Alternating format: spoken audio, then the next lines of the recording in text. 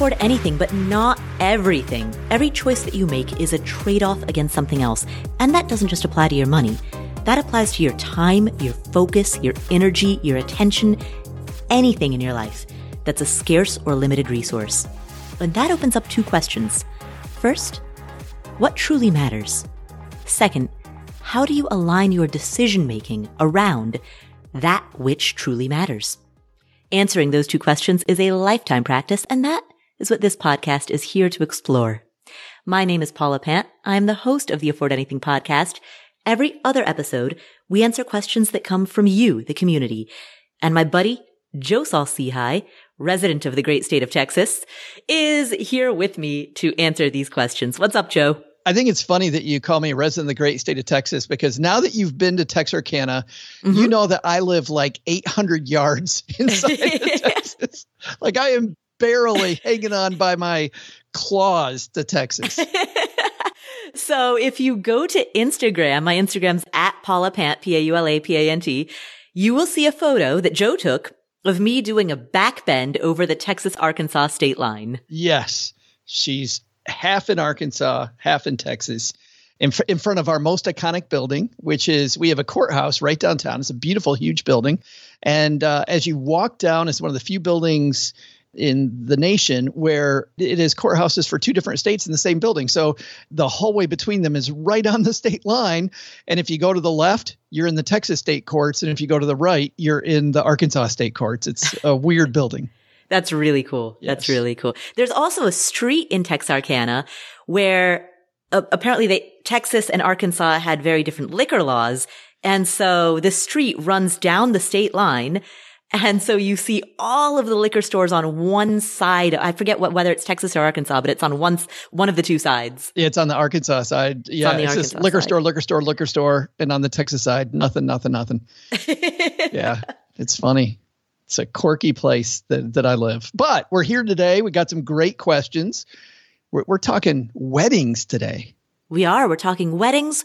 We're talking about where to keep your savings that you plan on using in between 3 to 5 years, meaning that we're talking about how to handle money that has a short time horizon. A side helping of insurance discussion. Yeah, we're going to have a whole and term life insurance conversation. Those are always fun. So there's a lot of ground that we're going to cover. Let's get started. Our first question comes from Anonymous. Joe, we give every anonymous caller a nickname. What's inspiring you right now? Well, I just saw a film a couple days ago on Netflix called Red Notice. And it's kind of like, have you ever seen National Treasure or even any of the Indiana Jones stuff where they're after kind of a crazy treasure? And Joe? How many years have you known me? You haven't seen any of these. Have you not yet learned that if you begin a question with the words, have you ever seen? The answer is no. Exactly. I wasn't actually asking you. I was asking the audience more. Audience, because Paula hasn't. Have you ever seen any of those Indiana Jones or National Treasure movies where they're after a great treasure?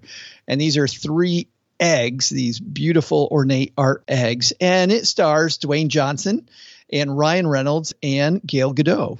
So the movie, by the way, is absolutely awful. It's horrible. I don't recommend seeing it, but I think because that's the last thing I saw, we should name her Gail. I thought her name was Gal, G-A-L. Well, in my head, it's Gail. I see Gal Gadot, and I always put an I in there because my cousin's name is Gail. So we're going to call her Gail. What? But her name is Gal. You know what? We'll alternate. I'll call her Gal. You call her Gail. And that's how we'll address her for the duration of the question. Just a mess already. We're 4 minutes in and it's a mess. All right. Our next question comes from Gail. Hi, Paula. I'm getting married soon and I'm in the early stages of wedding planning. The hardest part has been creating a budget and I wanted to get your thoughts. I searched for wedding questions on previous Afford Anything episodes and found none, so I hope this question is helpful to others out there too. How much should my future husband and I spend on our wedding? We are paying for the entire wedding ourselves. We do indeed want a wedding, not a courthouse or elopement. We have no financial assistance from family or friends. And here's the numbers, which I've approximated for simplicity's sake. We are both in our early 30s and are fairly well situated. I make $85,000 annually with an anticipated bonus of $20,000 at the end of this year, and I have about $5,000 in cash savings. I also have $65,000 in various retirement accounts and contribute approximately 20% of my income to these accounts annually. My annual expenses are about $45,000. My fiance makes $83,000 annually, has $45,000 in his retirement accounts, and about $15,000 in savings. His annual expenses are around $50,000 annually. Neither of us have significant debts other than our house and pay off our credit card balances in full every month. We owe $220,000 on our house with an interest rate of 3.75 and an equity of $110,000. We're both interested in getting into rental properties eventually, but are not in a hurry. Neither of us want to retire super early. We're targeting our mid to late 40s. So, Paula, how much do you recommend we spend on our wedding? We know this is a very personal question, but strictly from a realistic and responsible financial perspective, what do you think would be a reasonable budget? We'd also love to hear Joe's perspectives. Thank you. Hey, Gail. Gal. Thanks for the question. And you know what? I have become, Paula, first of all, let's just talk about a wedding by itself. My feelings about this have changed immensely over time. When I was young, I thought that having a big Cinderella type wedding would be fun for me and my future bride. And I thought that would be just a heck of a splash. I remember when I would go to weddings that were big weddings about how fun they were and how great a party that was. And then I saw the price tag. And as I became a financial planner and I saw so many people struggling to meet their goals, I thought, what a ridiculous use of money this is. This is an absolutely horrible use of money.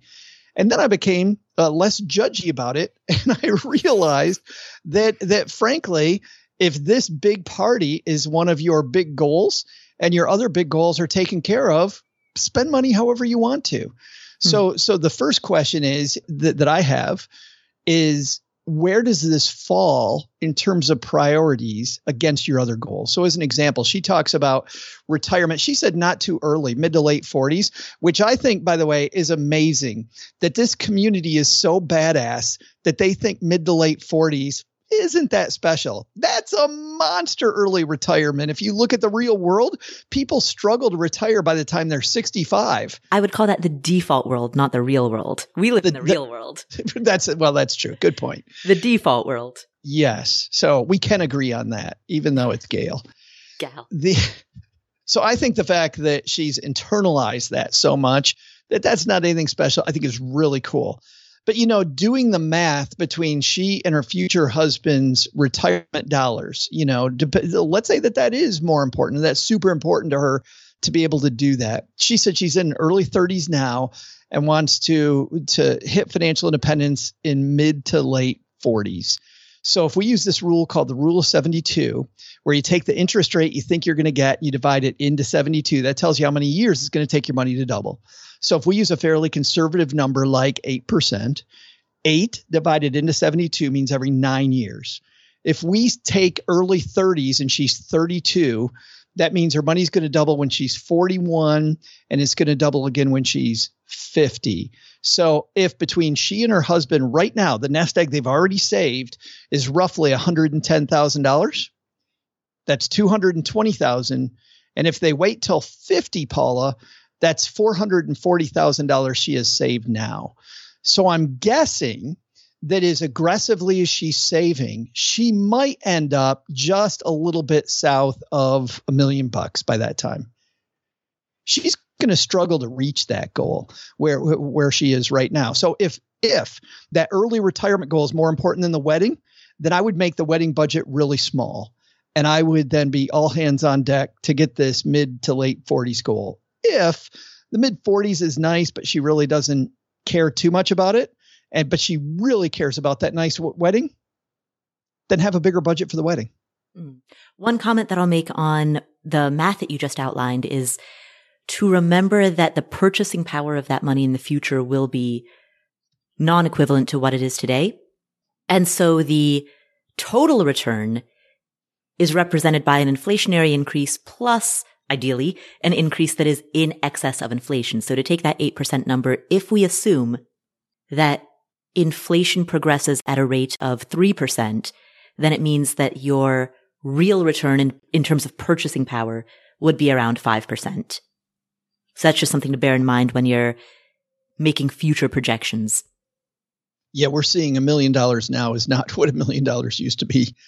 I just remember when I was a kid, $1 million was a bundle of money. And don't get me wrong, it still is a nice sum of money. But if we apply a rule like the 4 or 5% rule, that's a $40,000 or $50,000 a year lifestyle. 20 years ago, that was a fantastic lifestyle. Now it's a good lifestyle if you have no debt. I think you can definitely do that for a long period of time, but it's not at all what it was. Prices double about every 20 years.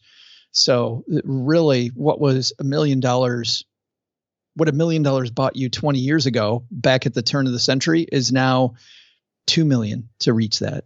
And that actually jives well with the rule of 72. So rule of 72, prices double about every 20 years. So historically, inflation has progressed at about a 3% annual rate. 72 divided by 3 is 24. Yeah. Gal, I agree with Joe's advice about figuring out what your comprehensive list of goals are. Like fundamentally, here are the variables that you would need to write out on a piece of paper. What goals do you have? How much roughly will reaching that goal cost? And what duration of time do you want to achieve that goal in? So if your goal is to retire at the age of X, let's say 48 or 50, and there's Y amount of money that you'd like to have in your portfolio at the time of retirement, then based on those numbers, you can then reverse engineer how much money you would have to set aside every year between now and then, given certain return assumptions. And there are loads of online calculators that can help you figure that out. So that's a way for you to math out that retirement goal. Then think through any other goal that you have. You mentioned potential rental properties. I don't know whether or not you want to have children, but if so, you might want to have a fund set aside for unanticipated expenses related to that. For example, if you end up needing IVF treatments. I don't know if you have any travel goals, but sit down, and this is an activity that the two of you should do together. Of course, sit down and list out the goals that the two of you share, how much you'd like to save for each of those, and how much that's going to cost, and reverse engineer to see how much you would have to save in each designated bucket for each designated goal. And then typically when people go through this exercise, they find that their list of goals and the list of savings amounts that they need in order to reach those goals exceeds what they can realistically save. That's typically what happens. And so when that occurs, then you've got 3 choices. You either eliminate a few of those goals, or downgrade the budget on some of those goals, or extend out the timeline on some of those goals, or some combination of all of the above. I took a look also in preparation for this question, the popular website, theknot.com, and the average cost of a wedding. And here's something interesting that happened. And while we don't know the reason, the average cost of a wedding in 2019, according to the Knot, was $28,000. In 2020, that went all the way down, Paula, to $19,000. Now, there's a couple things. Obviously, COVID hit, right? Mm-hmm. And because of that, the guest list shrunk. Also, I think that wedding halls were probably hurting for business and may have severely discounted the numbers. But I think in terms of the piece that we can control, what I find is that weddings often become unwieldy when you start just deciding how big a party you want. It gets bigger and bigger and bigger and less constrained. And I think sometimes constraints are fantastic for creativity. So if you put yourself a decent constraint on what type of party or event you want to have, you can still have something that's really beautiful and nice, I'll bet, for maybe not $19,000 if it's still the average, versus $28,000 because of the fact that the hull prices are going back up to what they were before. Your providers are less likely to discount things like I'm sure they were in 2020, discounting a lot of things just to stay in business. But still, I think that I'm just thinking of some of the weddings that I've gone to where they've either limited the guest list so they could preserve the place that they had the wedding. I remember there was this beautiful country inn that friends of ours had a wedding at. It was beautiful, but they constrained their guest list to 40 people. And it was because they constrained it to 40 people that they were able to hold on to this venue that they really, really, really wanted to have their wedding at.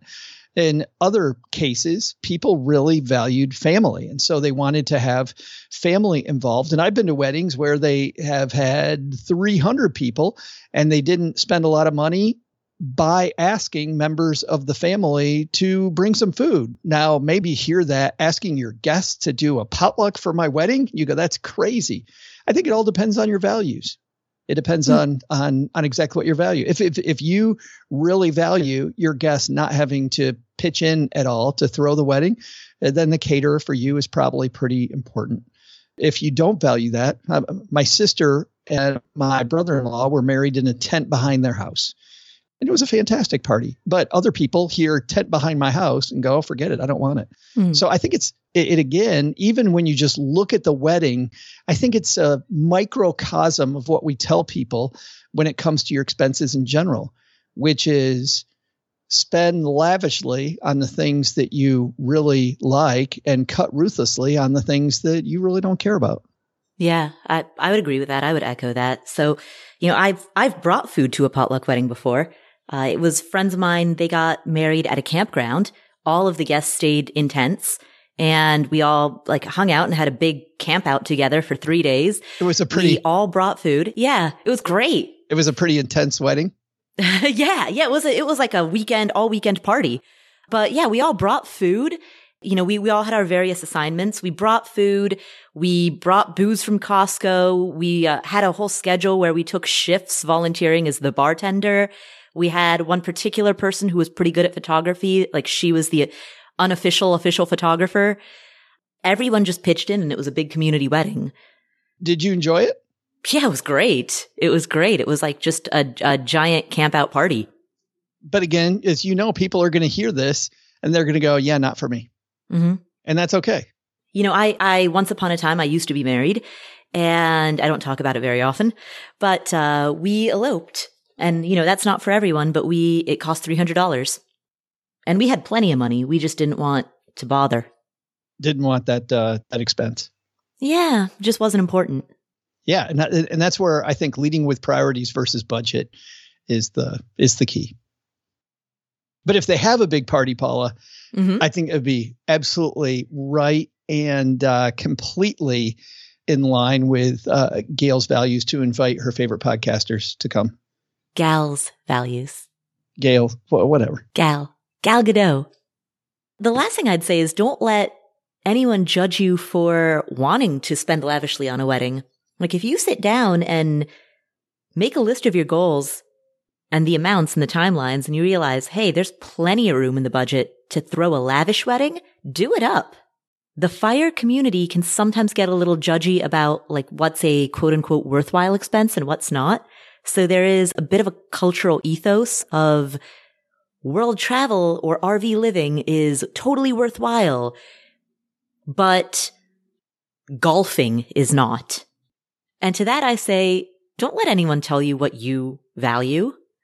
If you want to spend all your money scuba diving, that's great. But if you want to spend all your money collecting trolls and figurines and board games, then don't let the voices in the FIRE community be like, oh no, stuff doesn't matter. You know what I mean? Who cares?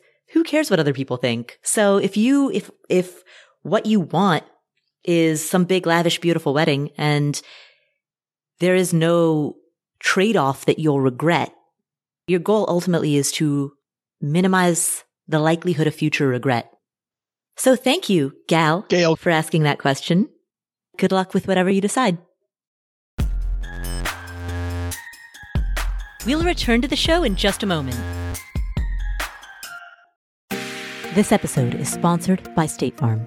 Are you a small business owner looking for insurance that fits your needs and budget? Look no further than State Farm. State Farm agents are not just insurance providers. They're also small business owners who live and work right here in your community. They understand the unique challenges of running and protecting a small business. When it comes to small business insurance, State Farm knows what it takes. Create a plan that fits your needs and your budget. State Farm agents are ready to help you choose personalized policies that truly understand your business. Insure your small business with a fellow small business owner. Talk to a State Farm agent today and get started on personalized small business insurance that fits your needs. Like a good neighbor, State Farm is there. Talk to your local agent today. All right, so what are some of the next really big goals that you're saving for? Maybe you're saving for a down payment on a home. Maybe you're saving to buy your next car in cash or to at least make a pretty big down payment on your next car. Maybe you're saving for a kid's college fund or for your own college fund. Well, there's an app called Monarch that makes it easy to help you reach your financial goals. In fact, the Wall Street Journal named it the best app for growing your savings. Monarch is the top-rated all-in-one personal finance app. It gives you a comprehensive view of all your accounts, investments, transactions, and more. Create custom budgets, track progress toward financial goals, and collaborate with your partner. And now get an extended 30-day free trial when you go to monarchmoney.com/Paula. Monarch has a very simple, intuitive design. They have loads of built-in features that help you collaborate with your spouse or partner, with your financial advisor. You can invite them to your account at no extra cost. They'll get their own login info and a joint view of all of your finances. You can customize it to look exactly like you want it to look like. You can customize the types of notifications that you get. I've set mine up so that I only see the big ticket stuff. I personally don't want to see the little things. I just want to see big ticket items. So I've set up my notifications accordingly, but you can do it however you prefer. You can change the layout of your dashboard. You can make it your own. And Monarch will never sell your data to third parties or show you ads. After trying out Monarch for myself, I understand why it's the top-rated personal finance app. And right now, listeners of this show will get an extended 30-day free trial when you go to monarchmoney.com/Paula. That's monarchmoney.com/Paula for your extended 30-day free trial. 10 seconds on the clock. How many things can you name that are always growing? Like your hair, your net worth, I hope. Your income, your investment portfolio. Again, I hope. Hey, how about the revenue in the business that you run on Shopify? Shopify is the global commerce platform that helps you sell at every stage of your business, whether you just started or whether you've been in business for 10 years, whether you're selling accounting textbooks or windshield wiper repair kits, and whether you're selling in person or online.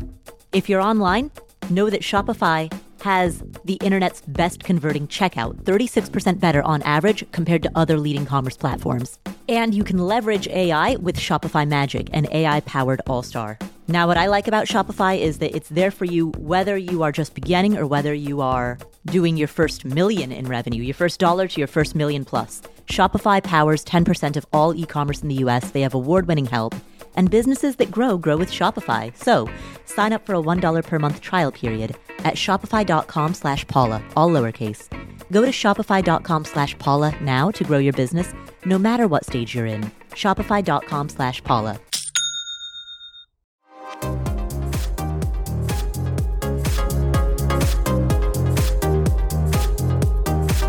Our next question comes from Mike. Hi, Paula. This is Mike calling from the Midwest. I discovered your podcast about 8 months ago and have been devouring the episodes. Big thanks to you, Joe, and the rest of the team for all your work. I can't tell you how much it means. I'm looking for advice on where to put money for short to medium term savings goals, say over a 3 to 5 year time span. A little about me. I'm 36, single. I have no debt. I live in a large Midwestern city and make about $70,000 per year.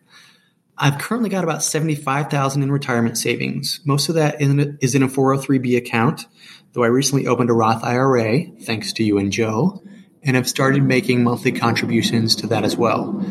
I contribute about 9% of my income to my 403B. I get a 10% employer match, which is fantastic, and I contribute about 2% to my Roth IRA. Now, I've also amassed about $60,000 in a high yield savings account over the years, where I earn about 1% interest, and I've just come to the realization that having this much money in a savings account is not ideal. Some of this money I'll be diverting to my Roth. I also opened a brokerage account with Fidelity where I've started to dip my toe in the water with stock index funds, so maybe putting some of this money there as well. But I'm trying to figure out what to do with the rest of it. There's a good chance I'll be buying my first home in the next 3 to 5 years. Marriage is also in the cards. My impression is that stock index funds may be too risky for that short of a time horizon. I love the idea of a CD, but returns are so low it hardly seems worth it. I'm actually gravitating towards the idea of putting a good portion of that savings into bond index funds. Something I really haven't heard you guys talk about. I'm looking for something that's low risk, but that will beat my savings account return. Any thoughts on bond index funds or other places to stash your cash for the short to medium term savings goals? Really appreciate all the work you do. Looking forward to hearing your response. Thanks. Mike, thank you for that question and congratulations on everything that you're building. You seem to be in a great financial position. You're saving, you're investing, and you're making some very strong moves. To your question, yes, I agree, $60,000, given your income, your savings rate, given the proportion of net worth that represents, that is quite a lot of money to keep in a savings account. So I think that your instinct to divert some of that into investments is wise. There are a couple of ways that you can handle this. One, as you suggested, is to invest a portion of it into bond index funds, which are fantastic. Vanguard has a total bond market index fund that is a fantastic catch-all of the bond universe. You could also put a portion of it into a balanced fund, which will provide you with some layer of asset allocation. But notice in both of the things that I just said, because right now the conversation is veering towards product, and there's sort of two conversations we need to have here. There's product and then there's strategy. Strategically, you don't want to move the entire $60,000, and I don't get the sense that you're going to do this, but I just want to make this explicit. You don't want to move the entire $60,000 into just one vehicle or one product. You want to take that $60,000 and cut it up into different buckets and then move each portion of it into a different type of asset. So there's going to be some amount of that $60,000 that you'll want to keep in cash, store it in a high yield savings account, and let it sit there remaining in cash. There will be another portion of it that you might want to put into a bond index fund, or that you might want to put into a balanced fund. There might be a portion of it that you want to put into Treasury inflation protected securities, or into a money market, or into Ginnie Mae's. So you'll want to take the $60,000 and cut it up into a whole bunch of smaller sums and move each of them into assets with different types of characteristics. And so that's strategically what you'd want to do. And then when we move off of strategy and onto product, all of those types of products, those types of assets that I just named would be good options for the appropriate sliver of it. And then to the natural follow-up question, all right, what is the appropriate chopping up of it? How do I slice the pie? A lot of that's going to depend on what you think this money will be used for and on the flexibility of that goal. So if you think that this money is going to be used for sure in the next 3 to 5 years, and that is a fairly rigid goal, then you'll want to be more conservative than you otherwise would be if you would ideally like to use this in the next 3 to 5 years, but you're flexible on that. Yeah, I totally agree. If the chance that you're going to use all of that money over the next 5 years is very good, then I think going as far as the balance fund might be a little far. So what a balance fund does is balances stocks with bonds. We also have problems, though, Paula, in the bond market in general, because with interest rates going up, a lot of people think that there's this thing called the bond teeter-totter, and people think that the teeter-totter is between stocks and bonds, and it isn't. Sometimes stocks and bonds both go up at the same time. Sometimes they go down at the same time. But one correlation that sticks is bonds and interest rates. And when interest rates go up, the value of bonds you hold right now go down in value, which is why, you and I in the past have been fans of, and I think I'll just speak for myself. I'm still a fan of Ginnie Mae's. I think you are too. But this is a year where you're still looking at a loss in Ginnie Mae's of about 1.5%. So if you invested in Ginnie Mae's at the beginning of this year, doesn't make it a bad category, but like every category, they sometimes have times where it's great to invest in and some when it's not as good. And Ginnie Mae's this year would have lost a little bit of money. And that's a very conservative place to be. I bonds right now, though, are an area where I've seen a lot of people talking about it's a nice place because of inflation. And as we've seen inflation all over the place around us, investing in Treasury inflation protected securities might be just a good little bump if he thinks he's going to need it sooner rather than later. So I think there's 3 ways to do this. I looked at a bond index, and one bond index that I like is the Fidelity Bond Index. Fidelity Bond Index down 1.76%. Doesn't surprise me. Doesn't lose money often. Lost money in 2013 and this year. Looking at the last 10 years, but that historically has been a fine place if you decide that, I am going to go with bonds this year. If he did want some money longer, Vanguard has a fantastic balanced index. And by the way, these are not recommendations. These are some dude on the internet telling you about a few that he likes. But this Vanguard balanced index has an expense ratio of 0.07. And the allocation is going to be about half stocks, half bonds. And so this year so far as we record this, it's up 14%. Now, once again, because it's up 14 doesn't tell you at all what it's going to do in the future.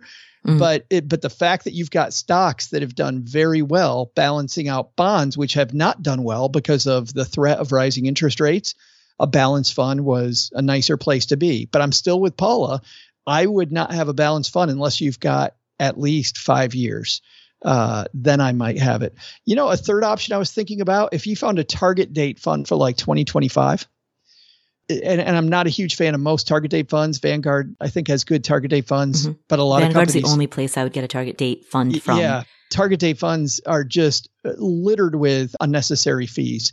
Except from Vanguard. It's the only brokerage that I've been able to find with low fee target date. But I think the cool thing about a target date fund for 2025, Paula, is that it will start off a little more aggressive and it will get less aggressive. Its goal is to lock things in by 2025, right?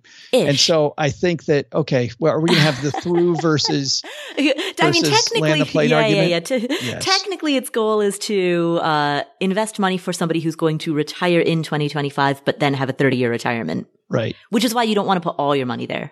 I still think, though, that this is a time when a target date fund that's very conservative, because they're going to diversify the funds in a way that you'll have money in different things inside of that target date fund, and you don't have to do that yourself. So I also think that might be a valid part of your strategy.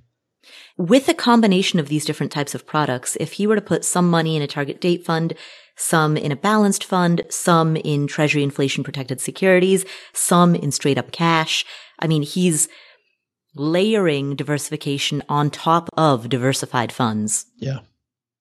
Joe, you mentioned that the bond index fund went down this year for the first time since 2013.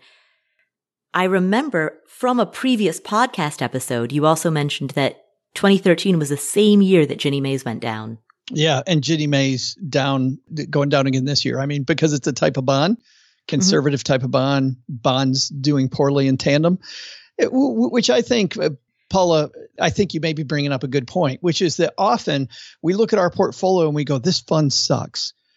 And we don't do a good job of comparing that fund to what's going on in the larger universe of things. So if you have a bond fund and a stock fund right now, you might think, I want to get rid of these horrible bonds because bonds stink and stocks are great, which, as you know, is a false conclusion.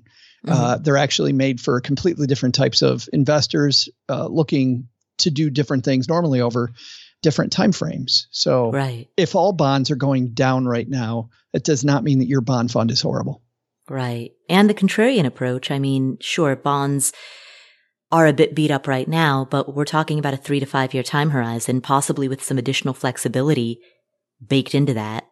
This is what excites me is that, Wall Street does a great job of predicting this stuff. So bonds have been really beaten up and battered as they expect interest rates to rise. Mm-hmm. At some point, when is that all baked in, right? When is the expectation baked in? And then we start making money, which means, by the way, that certificates of deposit might actually be back in vogue again soon, which makes me giddy because it's been like a decade.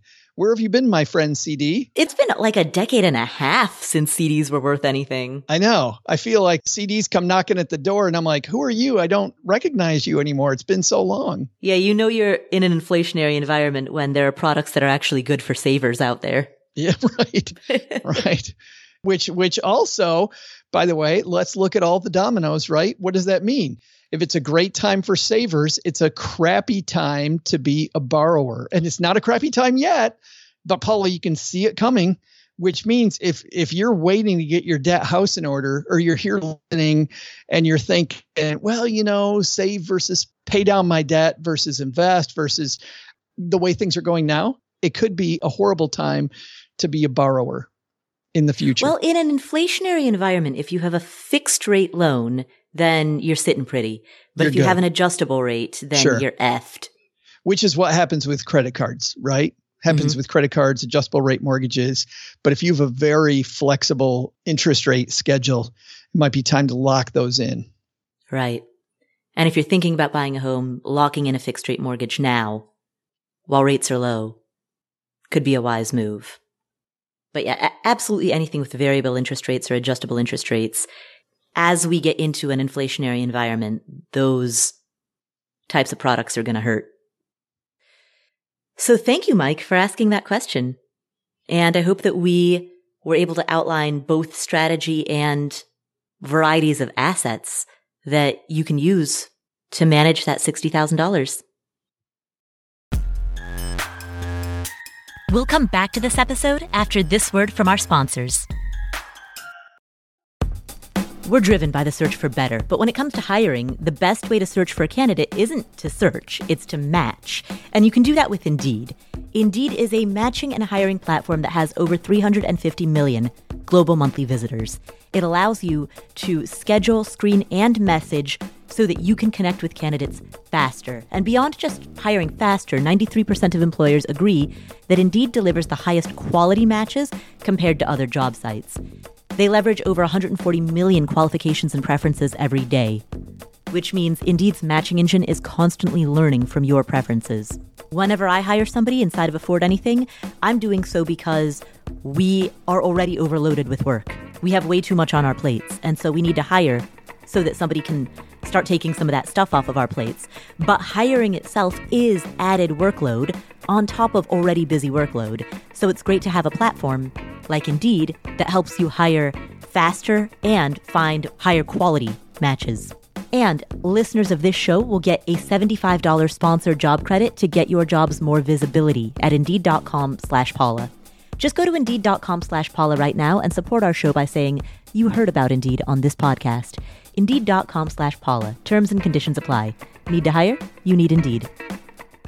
So lately, I've been on a mission to change the way people view their finances and to encourage people to overcome obstacles and adversity. It's just more and more important to me every day. So I've teamed up with the folks at LifeSurge. LifeSurge is a one-day faith-based event where you'll walk in hungry for success and you'll leave ready to build your resources to leave an impact on others. We're talking faith-fueled finance, growing resources, crushing obstacles, and then, using it all for something way bigger than yourself. I'll be joining LifeSurge in Cincinnati on Saturday, August 3rd. Joining me in Cincinnati is Nick Vujicic, the man with no arms or legs that speaks about his trials and triumphs. Soul surfer and author Bethany Hamilton, Duck Dynasty's Willie Robertson, and author and pastor Craig Groeschel, star of CNBC's The Prophet Marcus Lemonis, and Bethel Music. That's LifeSurge Cincinnati on Saturday, August 3rd. Tickets are on sale exclusively at lifesurge.com. I hope to see you there.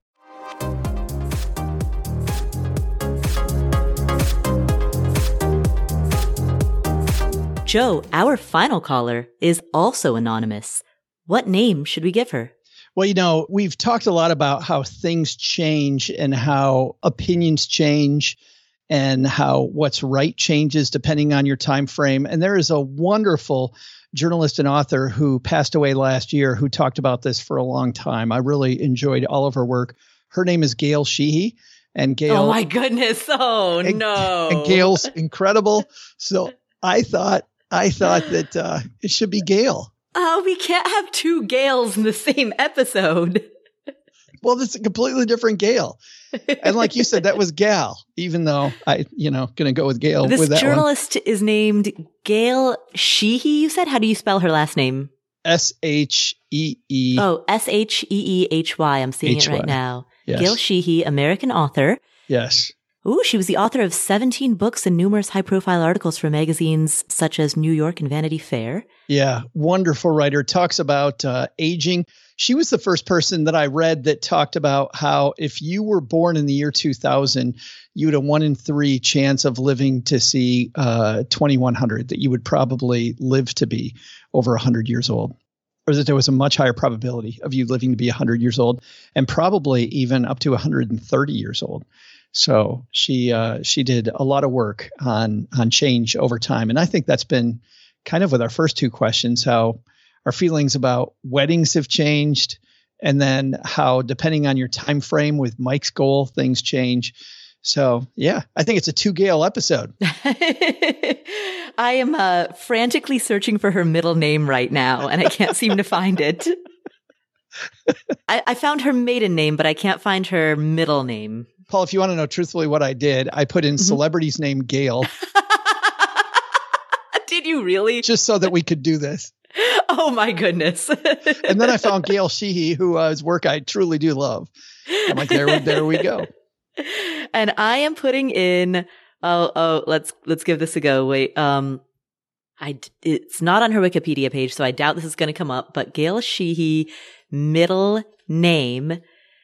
And now I'm Googling salt in the wound.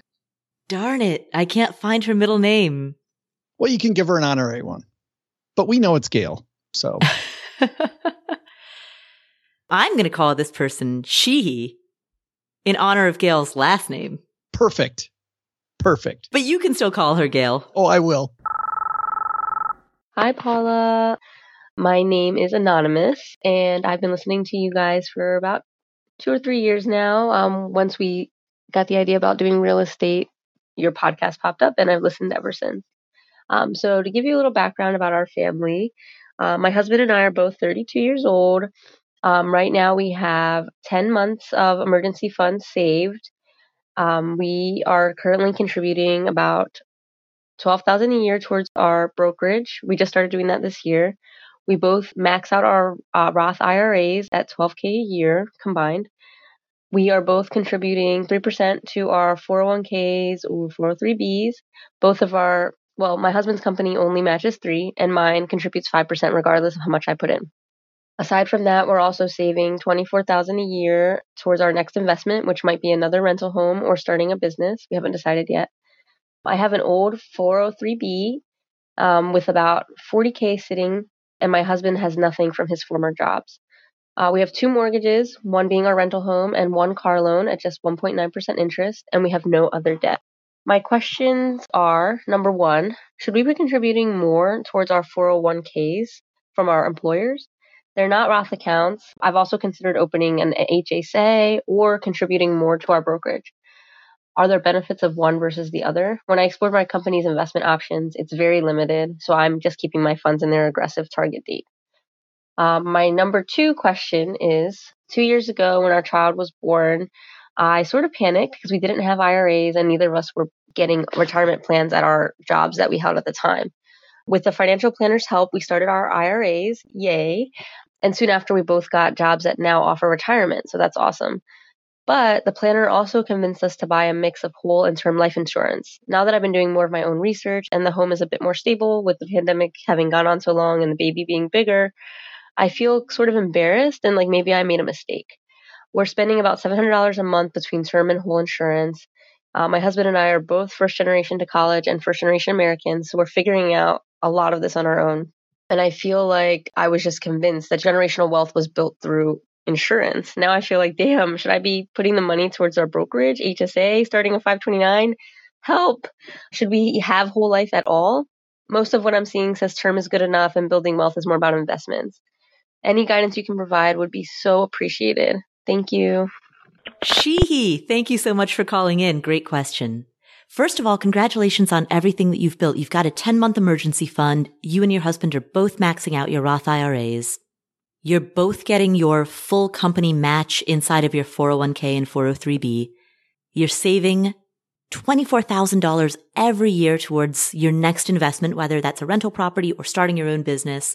And you're starting to build out your brokerage account as well. So that's absolutely fantastic. You're on a great track. I love that you are debt-free other than mortgages and a very reasonable car loan. So you're on an absolutely fantastic track.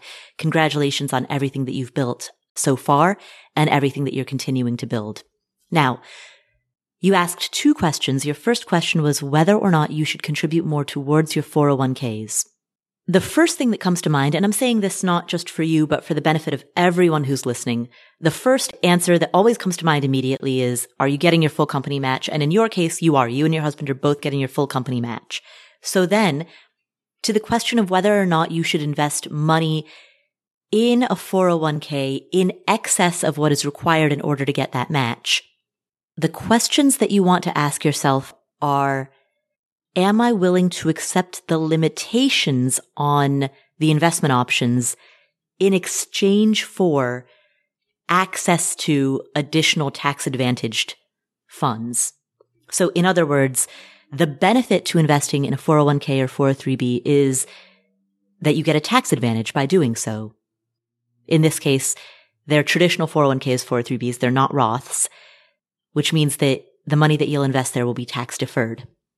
That is certainly an advantage, but that advantage comes with the trade-off of being limited in the investment options that you can select from. And as you mentioned, your company has very limited investment options.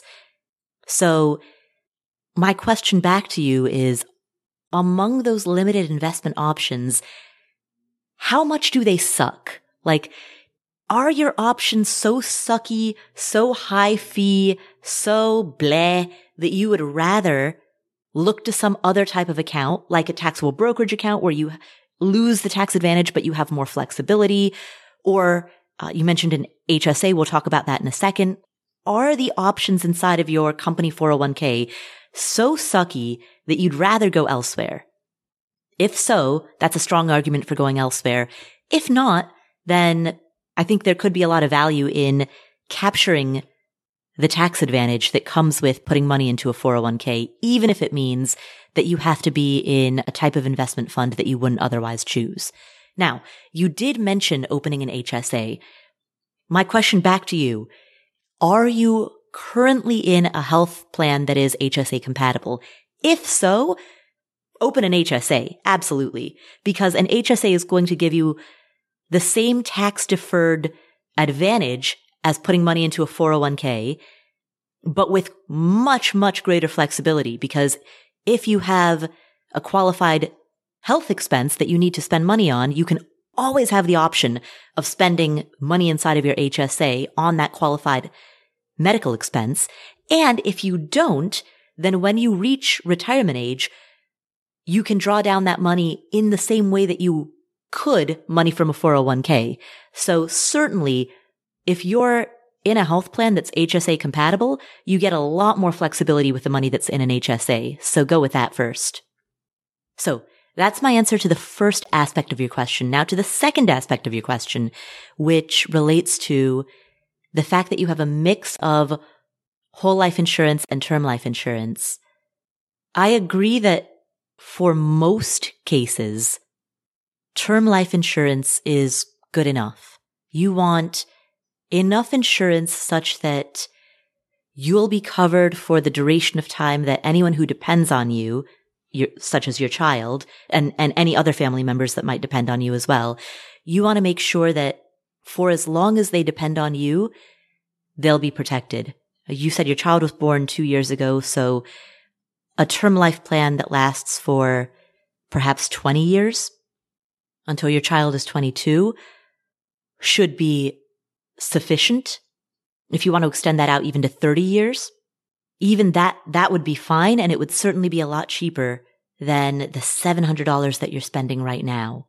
Because if you were to take the cost difference between what the $700 that you're currently spending and the reduced amount that you would be spending if you had term only, if you were to calculate that difference and then move the gap between those two numbers into a taxable brokerage account, you could do a lot better and create a greater amount of wealth over the long term if you were to invest that money.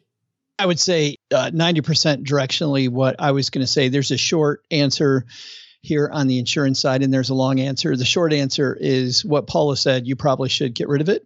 And part of the reason I think you should get rid of it actually has more to do with the fact that you don't really know why you have it, and also that you think you're spending $700 a month because you're not. Now, I know there's $700 coming out of your pocket, but the way that permanent insurance works is that part of that covers the premium and the rest is going into an investment inside of that product. So there is some piece of this, which is expense. And I want to know what that is. And by the way, the whole life portion of your insurance will always cost more than term life. And it's because, and there are different statistics on this, but a statistic I saw recently was that roughly 2% of all of the term policies actually ever get cashed in for the death benefit, meaning 98% of the time the insurance company keeps all that money and you didn't use it, which, by the way, is fantastic for everybody, right? It's great for you that you didn't die, and it's great for them because they were able to offer you a less expensive product. With a whole life insurance product, that expectation that they're going to pay at some point is far, far, far higher. It's meant to last your whole life. It's meant to be there when you die. So for that reason, the cost of insurance is going to be exponentially higher than it will be for a term life policy.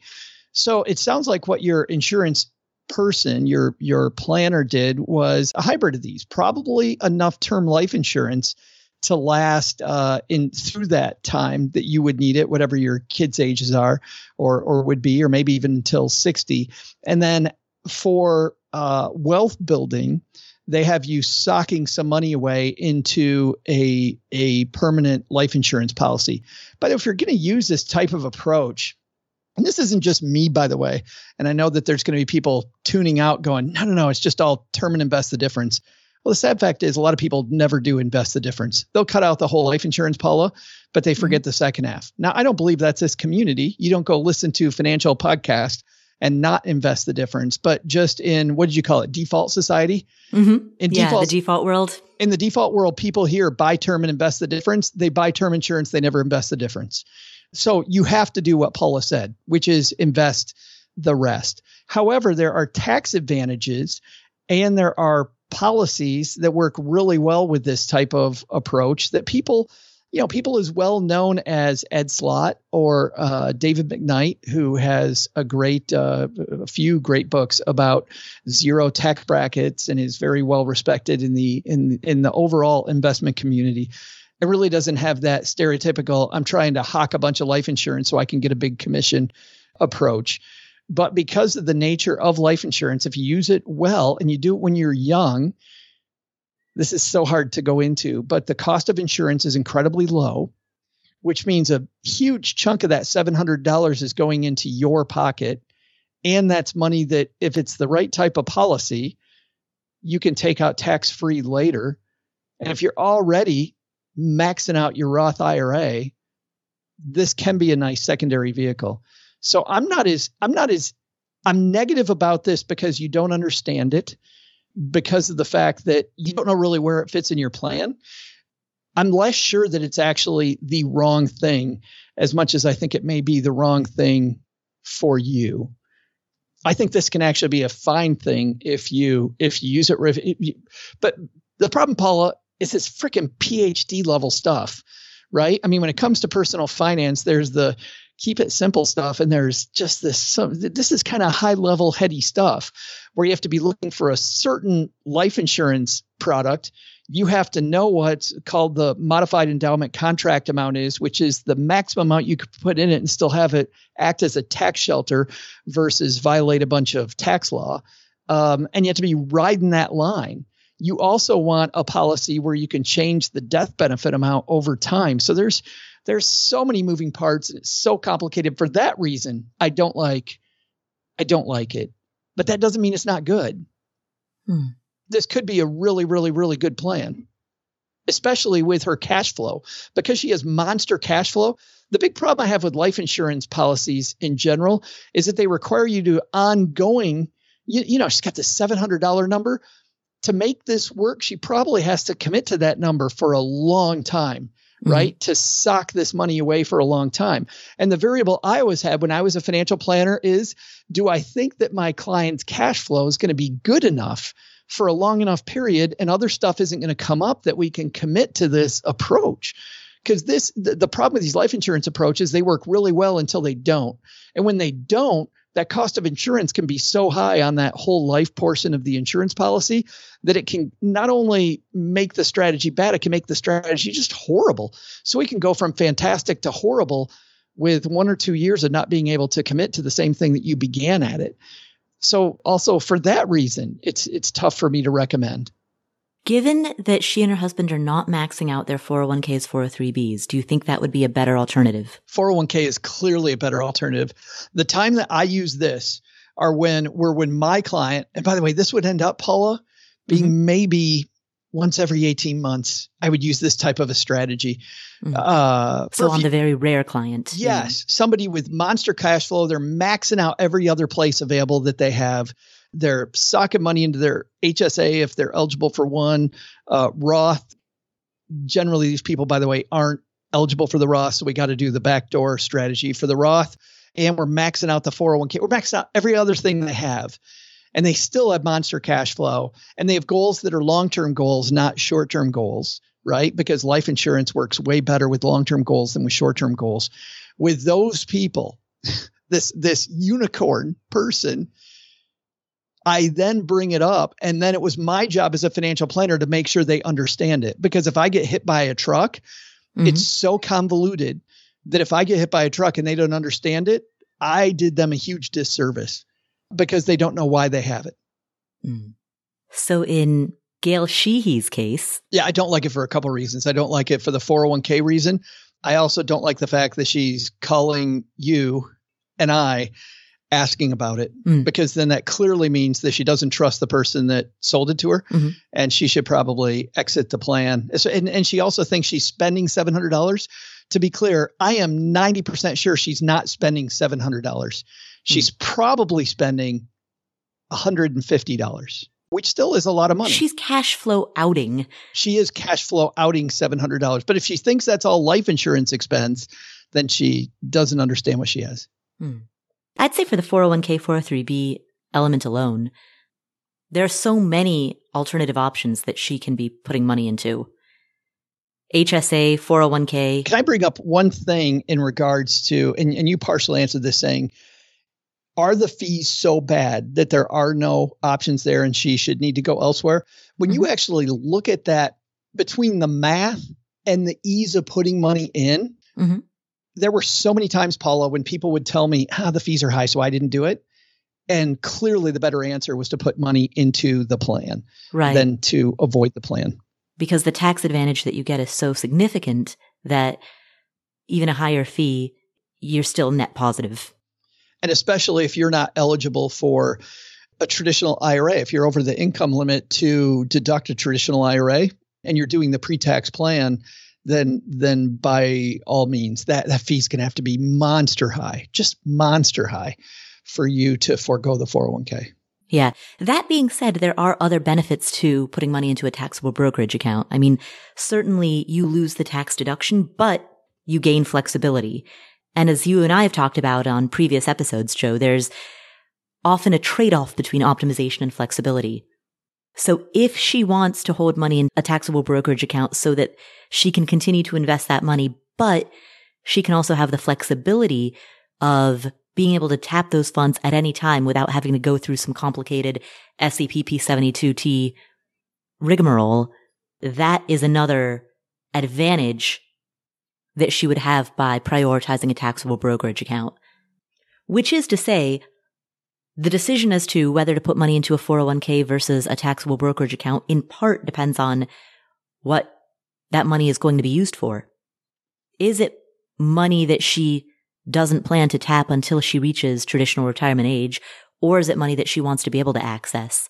If you think about it, an account like a 401k, a 403b, an IRA, that the tax advantage that you get there is fundamentally a deal between you and the government, in which the government promises to give you a tax advantage in exchange for you promising not to touch those funds until you reach a certain age. So if you stop thinking of it as a retirement bucket and think of it instead as an age-restricted bucket, then the question is, are you willing to accept that trade-off, or would you rather have the flexibility of easier access to those funds and wider selection of how to invest those funds, even though that comes with the trade-off of losing the tax advantage? And I think all this, Paula, reaffirms that there are two pieces of the equation. And we kind of end this episode the same place that we started, which is that it's as much about your goals and you understanding where you're going, your strategy first, as it is the actual tools you use to get there. Once you have the strategy and you know the time frame on when you're going to spend the money and what you're spending it for, then choosing the strategy to get there will be much easier. Well, Joe, we did it. That's our show for today. Wow. Already. Big thanks to all the Gales. Big thanks to all the Gales. We appreciate it. Joe, where can people find you if they'd like to hear your additional side of snark? You will find me as the ringmaster at the greatest money show on earth, the Stacking Benjamin Show, which is a 3-ring circus every Monday, Wednesday, Friday. And we just did an episode with food writer Corey Mintz. Corey is a guy who dives into how little we know about where our food comes from, and also the things that go on behind the scenes at restaurants. And some of these things are disturbing. And you obviously want to make sure that your money goes to things that you value and people that you value. So I thought it was a great interview with Corey, and asking a few more questions, making sure that your waiter, the people in the kitchen, that those people are also being taken care of by the restaurant owner. Because I don't know if you know this, Paula, but a lot of those people aren't even paid minimum wage. And the way that restaurant owners get around it, and the fact that it's so opaque, is a little disturbing. This interview also made me like these food delivery apps even less than I already liked them before. Here's a statistic. People that use food delivery service apps, by and large, they were originally made for busy people, thinking that busy people would use them, people that have high income, and would use them for convenience. The bad news is people that increasingly studies show are using them are the people that can least afford them. And the restaurant owner has to give a big concession to use them. So the restaurant owner loses money. The customer pays additional value. The only person who's really winning is the person in the middle. And by the way, that doesn't include the Uber Eats driver. The Uber Eats driver also is largely being taken advantage of as well. So you're saying the person in the middle is the app creator? The app creator is making money hand over fist, which is also funny. And this is a complete side note, but I just saw a Domino's pizza commercial where Domino's in every city now is going and buying coupons to local restaurants. And their commercial is, if you can't eat from Domino's, if you're not going to eat Domino's, who hires their own drivers and doesn't have an additional cost above the normal additional delivery costs that they have for their own drivers, eat at a local restaurant. I was so surprised to see a Domino's commercial where they're telling you, don't use these third-party services, go eat someplace local, support your local restaurant. This sounds like an interesting, this is the longest answer you've ever given to where can people find you, but this sounds like a really interesting interview. It is so nuanced and it's so wild. And I wanted to talk to him for 16 hours and we talked for about 25 minutes, not hours. Everybody's like, I don't have that kind of time, Joe. But yeah, Corey Mintz recently on the Stacking Benjamin Show. Interesting. Maybe we'll see if we can get him on this show. So the Stacking Benjamin Show, you can find that anywhere where you download podcasts. And you also hear Paula every Monday, not every Monday, Wednesday, Friday, nearly every Friday. Thank you so much for tuning in. This is the Afford Anything podcast. If you enjoyed today's episode, please do 3 things. Number 1, share it with a friend or a family member. That's the single most important thing that you can do to spread the message of financial independence. Number 2, subscribe to the show notes at affordanything.com/show notes. That's affordanything.com/show notes. Number 3, actually, I'm going to ask you to do 4 things. Number 3, make sure that you hit follow in whatever app you're using to listen to this show. So open up Spotify, Pandora, Apple Podcasts, and hit the follow button. And number 4, while you're there, please leave us a review. As of the time that I'm recording this, we have 2,863 reviews on Apple Podcasts. Please help us get to 3,000 by the end of the year. I want to thank Robin1042, who says, quote, "This is one of many financial podcasts I listen to, and this one puts the most thought into their responses, including walking us through her or their thought processes, guests included." Baines112358 says, quote, "I've listened to Paula's podcast for many years now. Although I'm not a real estate investor and tend to skip the real estate focused episodes, her interviews and personal finance material are top notch. She does a good job of bringing on a variety of people with many different views and methods for being successful, and asks insightful questions that helps focus the interviewee on giving insights helpful to the listener. I also enjoy the question and answer episodes like this one, Joe." Bam! So thank you to both of those reviewers, and please leave us a review in whatever app you're using to listen to this show. Those reviews are incredibly helpful in allowing us to book amazing guests. Thank you again for tuning in. This is the Afford Anything podcast. My name is Paula Pant. You can find me on Instagram at Paula Pant, PaulaPant, and I will catch you in the next episode.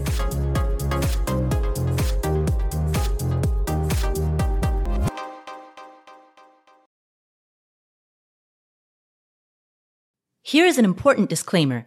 There's a distinction between financial media and financial advice. Financial media includes everything that you read on the internet, hear on a podcast, see on social media that relates to finance. All of this is financial media. That includes the Afford Anything podcast, this podcast, as well as everything Afford Anything produces. And financial media is not a regulated industry. There are no licensure requirements. There are no mandatory credentials. There's no oversight board or review board. The financial media, including this show, is fundamentally part of the media. And the media is never a substitute for professional advice. That means anytime you make a financial decision or a tax decision or a business decision, anytime you make any type of decision, you should be consulting with licensed credential experts, including but not limited to attorneys, tax professionals, certified financial planners, or certified financial advisors. Always, always, always consult with them before you make any decision. Never use anything in the financial media, and that includes this show, and that includes everything that I say and do. Never use the financial media as a substitute for actual professional advice. All right, there's your disclaimer. Have a great day.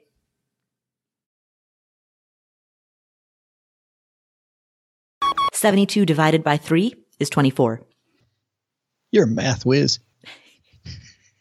I own a phone.